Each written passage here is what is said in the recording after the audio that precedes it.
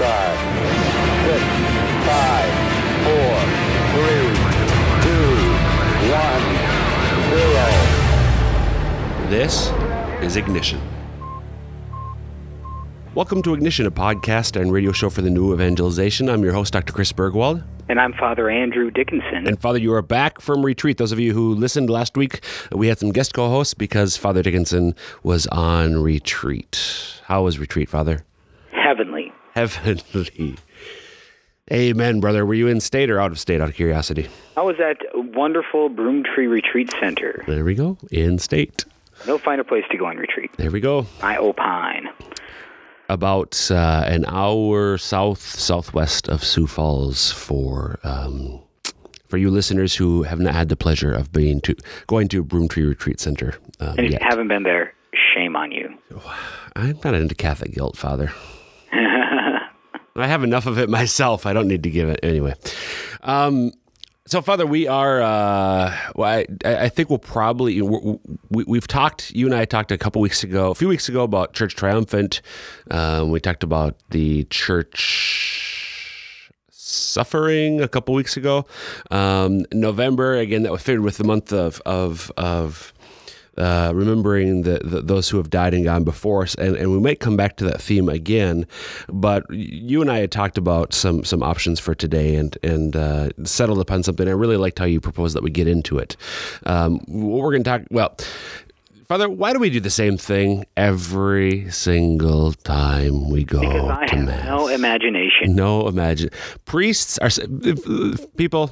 Folks, listeners, the Catholic Church has no imagination. That's what it comes down to. The reason that we do the same thing week in, week out, day in, day out. Father says Mass, I don't know if you know this, but Father Dickinson and every other priest in the world actually says Mass the same way every single day. There's some small changes. Some minor changes, but by and large, it's just pretty much the same thing. Yep. Day in, day out. Readings, prayers of the Mass, Holy Communion, blessing, dismissal. Boring. Holy Communion, blessing, dismissal. Readings, prayers of the Mass. Oh, I'm sorry. I fell asleep there wait. Welcome to Ignition, a podcast for insomniacs. We're going to talk about... No, so, Father, people, Catholics, certainly Christians who aren't Catholic, people who aren't Catholic at all, but even many Catholics, this is the whole question, particularly about at Mass, why do we do what we do, I think it's one of the ones that has perennial interest. Why do we do what we do?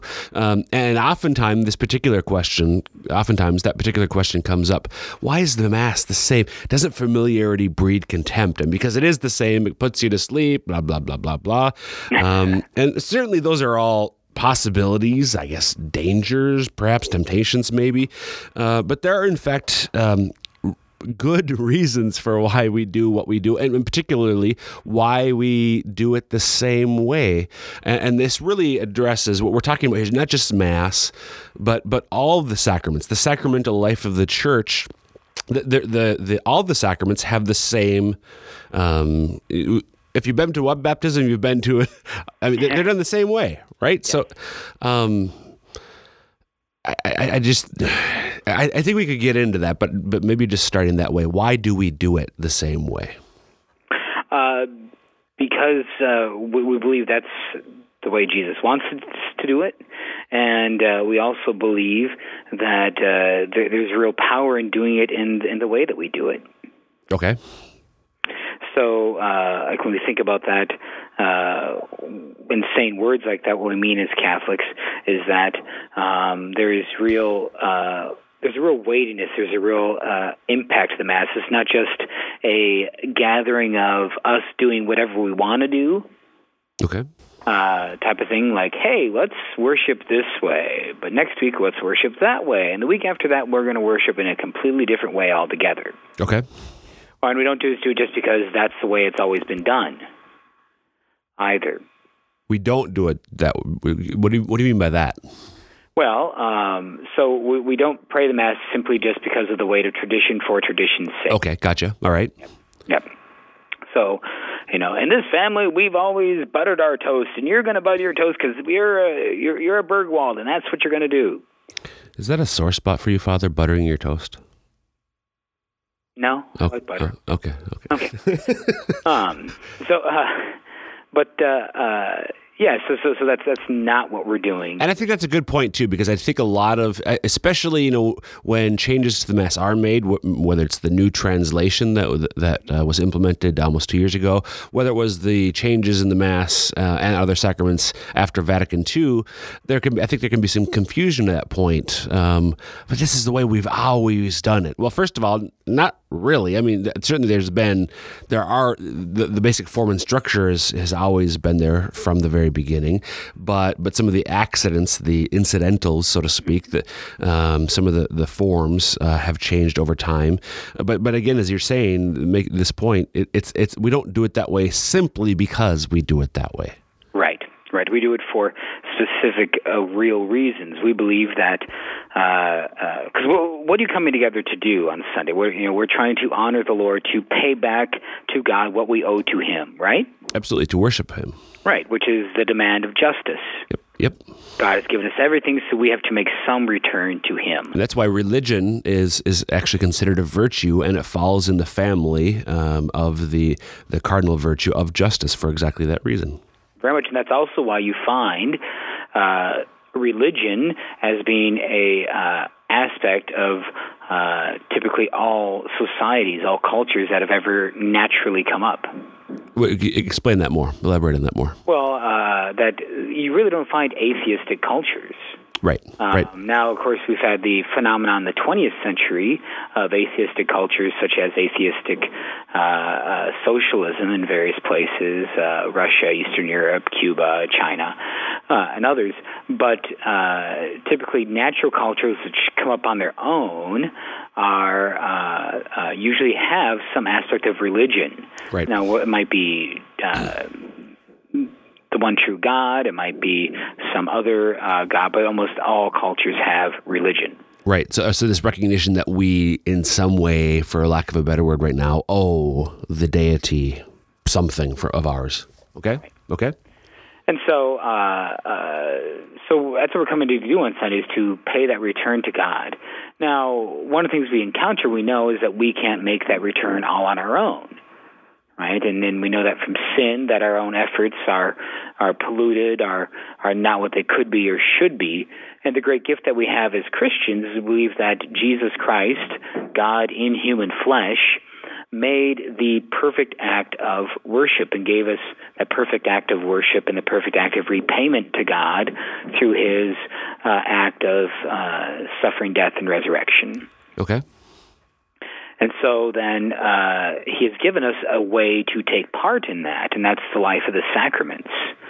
Not just the Mass, but all the sacraments are a way for us to take part in Jesus' one great offering to the Father. Okay. So that's why we do it every Sunday.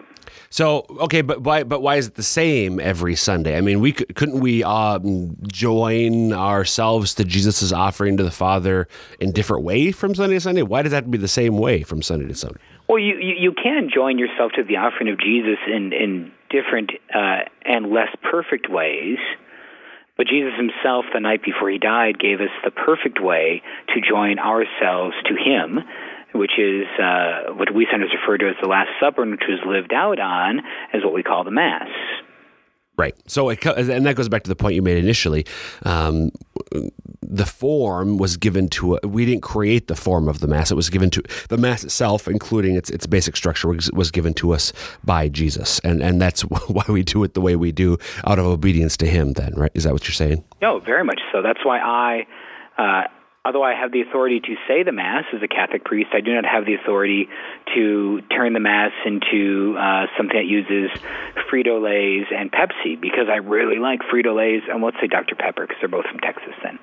Frito-Lay and Dr. Pepper, I can't just use Fritos and Dr. Pepper because that's what I like. No, I have to use unleavened bread and simple grape wine. And that extends even not just to, sort of of course that makes sense. I mean, they're talking about communion, but I mean, surely there must be some leeway. Well, not really much at all, is there, Father? I mean, when it comes to even, the prayers and that are set, there are some options, but the options are given, and you have to use only what's provided as options. In other cases, there are no options. You have to say what's said, and you do not have the liberty to add or subtract to the prayers of the Mass, right? That's correct. I don't. Now, there are like some spots, like the homily, some spots where there is a little looseness in that way, or sadly, the books will sometimes put up phrases like "these" or similar words. Right. But most of what I say at the Mass is given to me by the Church. Exactly. And again, not because the Church made it and the Church doesn't want Father messing with it, but because the Church received it from her Lord, Jesus, as we were saying earlier. And that the Church also received from our Lord authority to decide how it should be done. Exactly. Again, so there's that fundamental structure that we have, liturgy of the Word, liturgy of the Eucharist, but beyond that, there's some latitude for the Church to determine. But beyond what the Church has determined, then Father has, and no other priest has any authority to make any changes to that. Correct. And now you say, you use the phrase, Dr. Bergwald, it's not that the Church doesn't trust Father Andrew. Well, in a certain sense, the Church is aware that sometimes priests do stupid things. No, say it ain't so. Yes, it's true. Okay. Because you're human. Exactly. Okay. As one priest I know would say, I believe in you, but I also believe in original sin. Amen. So that's why, going back to the idea of why we do the same thing every Sunday, because we want to get back to what Jesus has given us, and Jesus gave authority to his Church to decide how we should remember him and take part in him in that way. And I think somebody could say, well, why did Jesus do it that way? And I think there's a few ways that we could answer that. One is... Well, first of all, I'd say talk to Jesus.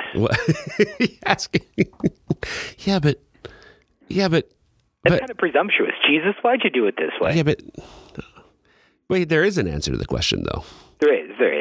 Or more than one, frankly. The answer would just be take it from him on faith, with a pure faith. Right. Because he said it, not because it seems reasonable. Right. But I guess what I'm getting at is it's two things. First of all, the Jewish precedent. I mean, God is God, not just the Son, but God, Father, Son, and Spirit from the very beginning, giving the Israelites a form of worship, as we read in the Old Testament. We see the same things, rituals that follow a certain prescribed order, and that carries over. Jesus being a Jewish man and God employs the same thing in the New Covenant that he did in the Old. But in addition to that, just at the very, the mundane level, Father, and this is one of the things that I usually focus on. What I love about the fact that the prayers of the Mass are pretty much consistent, even where there are those places where there are options. Now, there's not that many options, and usually we know them within a few years at most of being Catholic.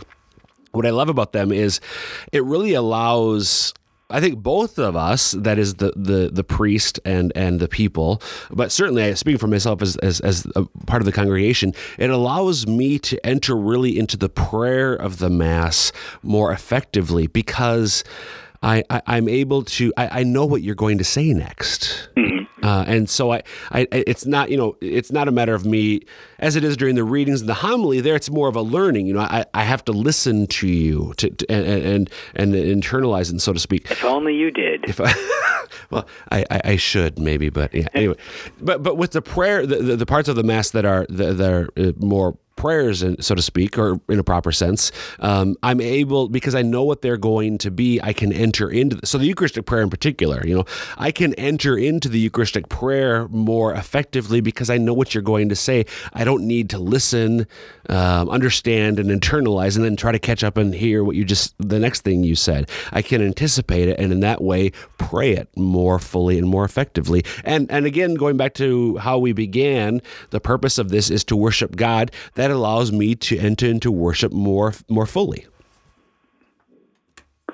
Right, and that because in that sense you know what's going to happen. It's kind of like the idea of like a competency, or think of like a pre-game ritual. Right. You know how I was watching the SDSU football team earlier this year. They had a night practice before they had their first game, and all they did in this practice was a really hot day. All they did was just go out and they just went through what they'll do on a game day. So everyone knows, okay, this is how we warm up. This is how we meet. This is how we talk. This is where, the punter goes to work. And this is where the linemen go to kind of stretch out and do things they need to do. So everyone kind of has their place so they can be able to perform in the game itself. And even like the sidelines in that way at a football game.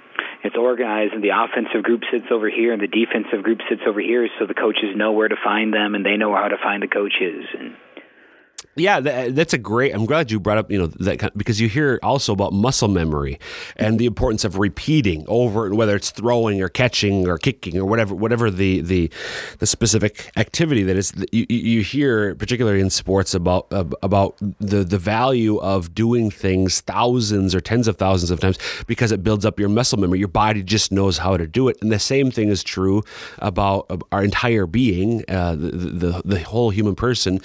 When we do something repeatedly, it becomes natural to us, and we are able, there's always the danger of us sort of zoning out, but it also enables us to enter into that activity more effectively, more completely, so to speak.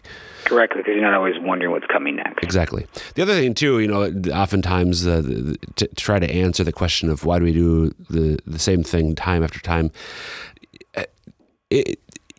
familiarity can breed contempt, but I say I love you to my wife and my children pretty much the same way every day, and you don't get out of it at some point? Well, I hope not. I haven't yet.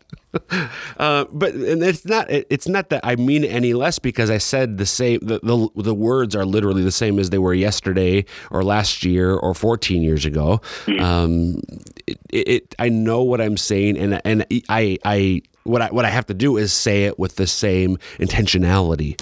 That's the important thing. And to me, it's not so much whether the words are the same or not. The fact that they're the same. Everything we just said, the important thing then is to enter into it with the same intentionality, the same level of desire, for lack of a better word. And not just that desire, but also the same effectiveness. Right. In the sense that the words actually signify that reality, or express the truth that you really do love your wife, your children. Exactly. So what else, Father, about just the sacraments? There obviously is the context that we began with worship. I mean, this is the means by which we adore, we thank, we praise, we bless, we repent of our sins, all of these things to God. And theoretically, I suppose he could have done it differently, but this is the way that he has given to us to do all of those things. What else do you think is important or worth noting about the sacramental life of the church? I think another thing that's good to think about is that so we're invited to partake in this actual divine life of God. And there's actually a beautiful unity of all the sacraments in that way, of that divine life that God invites us to. So what is, okay, so, what do you mean by that? Well, so we talked about, one of the reasons we do the Mass every Sunday, we pray Mass every Sunday, and do it in that same way, return to the idea of Christ's own one sacrifice through the vehicle, if you will, of what Jesus did at the Last Supper, is because it's God's own way of worship, right? Okay. So we're going back to the idea of justice we were talking about, that we owe something to God, and so we owe to him this act of worship, this act of prayer. And so we use his own, and he gives us his own way of prayer. And then when we go from there, we can see and look at how all the other sacraments speak to that with the unity, and that also speaks to what we're going to be doing in eternity. So both unity and eternity, so I can rhyme. So through the sacraments, the sacraments are the means, the gate, the door. Well, even more than that, they're the means by which we enter into that worship of God, into the life of the Trinity itself. Maybe that's what I'm trying to get at. So the way that the Son, the Father pours himself out to the Son returns all of that to the Father, and that is the Spirit. The sacraments are the means by which we enter into that. Would that be another way of saying it? Yes, they are. Well, we have contact with Christ through faith, and then the sacraments are not just our way, but it's His way for us. Right. Yeah, that's a good way to put it. His way for us. Yeah. The way that He has ordained, intended for us to enter into His triune eternal life. Very much so. And it's not just the Mass, but it's all the sacraments have a unity for that purpose in that way. So we are worthy participants in the Mass because of our baptism and our confirmation. Okay. Yep. That is by our baptism or confirmation that we're able and rightly able to receive the sacred mysteries at communion time, that we're able to spiritually partake in the prayers of the Mass most effectively, like you were talking about, Dr. Bergwald, that because the prayers are the same, you have that ability to kind of think and to pray without worrying about what's coming next. And that baptism and confirmation equips you for that prayer. Okay. And then with the other sacraments, then the sacrament of holy orders equips the priest to offer that sacrifice, to offer that worship. Okay. If there wasn't the Eucharist, there wouldn't be a need for the priesthood. Right. That's a great point. Okay. Yep. And then the sacraments of the sacrament of marriage in that way, it's about building up the church, so that there might be more participants, more voices, more hearts giving praise and glory to God in the way that He sees fit to give to us. Okay. So marriages lead towards, as we know, marriages lead towards to new life. And to parents bringing their children into life, into baptism, in order to take part in that one great act of praise. Okay. And then the final sacraments, the sacraments of healing, the sacrament of confession, which allows us spiritually to take part, and the sacrament of healing, which allows us to heal us, especially like if we're physically gone. So the sacrament of confession is probably pretty straightforward that way. But the whole idea, of course, that, we have to be spiritually worthy to receive, that by our sins we can neglect, do away with the gifts given to us in baptism and confirmation. And so to fully partake again, we need to be restored, and confession does that. And then the sacrament of the anointing for the sick is very much with an eye towards us returning to the Mass. Right. In fact, one of the prayers for the anointing of the sick, especially the prayer for surgery in the ritual, it talks about praying that the soul might respond to God's healing will and be reunited with the Church at the altar of praise. So with an eye towards that return. So in all of those, as you were saying, the unity that they have in common, the commonality that they are all means by which we are drawn into that eternal back and forth. Well, the Son's eternal and temporal, eternal and in history, love of the Father. So we know obviously Jesus in his earthly life, he came and he died on the cross first for the Father, out of his love for the Father, and then out of love for us to save us. So, but it's and we hear that in the Mass that we join ourselves to Jesus's perfect sacrifice, his self-offering first and foremost to the Father is what we join ourselves to in the Mass, and likewise in all the other sacraments. But that also mirrors what that's not just since he died on the cross. It's always been that way. Again, this is the eternal life of God, the Trinity, Father pouring himself out, the Son receiving everything he has from the Father and giving that back to the Father, and that is, again, the Spirit. And so the sacraments are the means by which we enter into that eternal dynamism that is God. And so in that sense, we start to think about it in that way of the sacramental life of entering to that eternal dynamism. That's a fancy way to say it. Why would you not want to do this every Sunday? Why would you not want to do this every day? Exactly. Yep. Yeah, we enter into our own way in our prayer and so on, but this is as you were saying, this is the means by which we truly. You referred to the divine life earlier. We're transformed by it. This is the life of God Himself that we receive in the sacraments. In the Eucharist, it is literally God Himself who we receive in the sacrament of communion, Holy Communion. And so, why wouldn't we want to take advantage? Like, I have to go to Mass. Well, why? I mean, if we were, and I include myself, if I were aware as fully as I ought to be of what's happening in the Mass and in every other sacrament, I mean, people, we wouldn't have empty churches, I guess we put it that way, right, Father? Right. Yeah. And so that's something we can always grow in. I mean, for those of us who maybe have been practicing the faith and desiring to grow in the faith for years now, maybe, this is something, obviously, a way in which we can continue to strive and grow and ask God to give us the grace to be more aware of what's happening in the sacraments. First and foremost, the Mass, but not just the Mass, all the other sacraments as well. And Father, I think, sometimes, it's easy to see in the Mass how we're participating, but for something like maybe going to somebody else's baptism or somebody else's confirmation, sometimes it's easy to see ourselves as spectators, but we can really enter in there as well, right?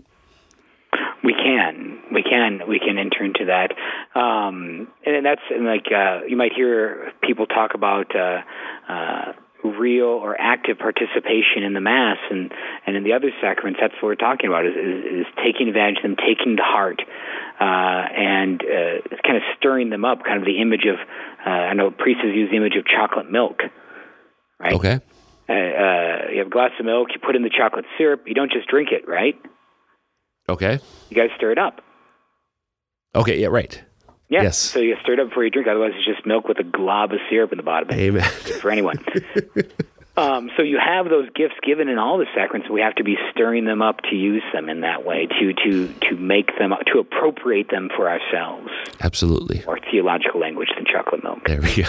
And I think that's a great, drawing to the end of the year faith, approaching the solemnity of Jesus Christ, King of the universe, that idea of stirring up our faith with regard to the sacramental life of the Church as well. So, Father, I think we'll draw this episode to a close then. And I forgot to mention at the beginning my email address. Father and I love feedback, so if you have any questions, ideas for future episodes, comments, send them to me, cburgwald@sfcatholic.org, cburgwald@sfcatholic.org. And until next time, dear listeners, may Almighty God bless you all, the Father, Son, and Holy Spirit. Amen.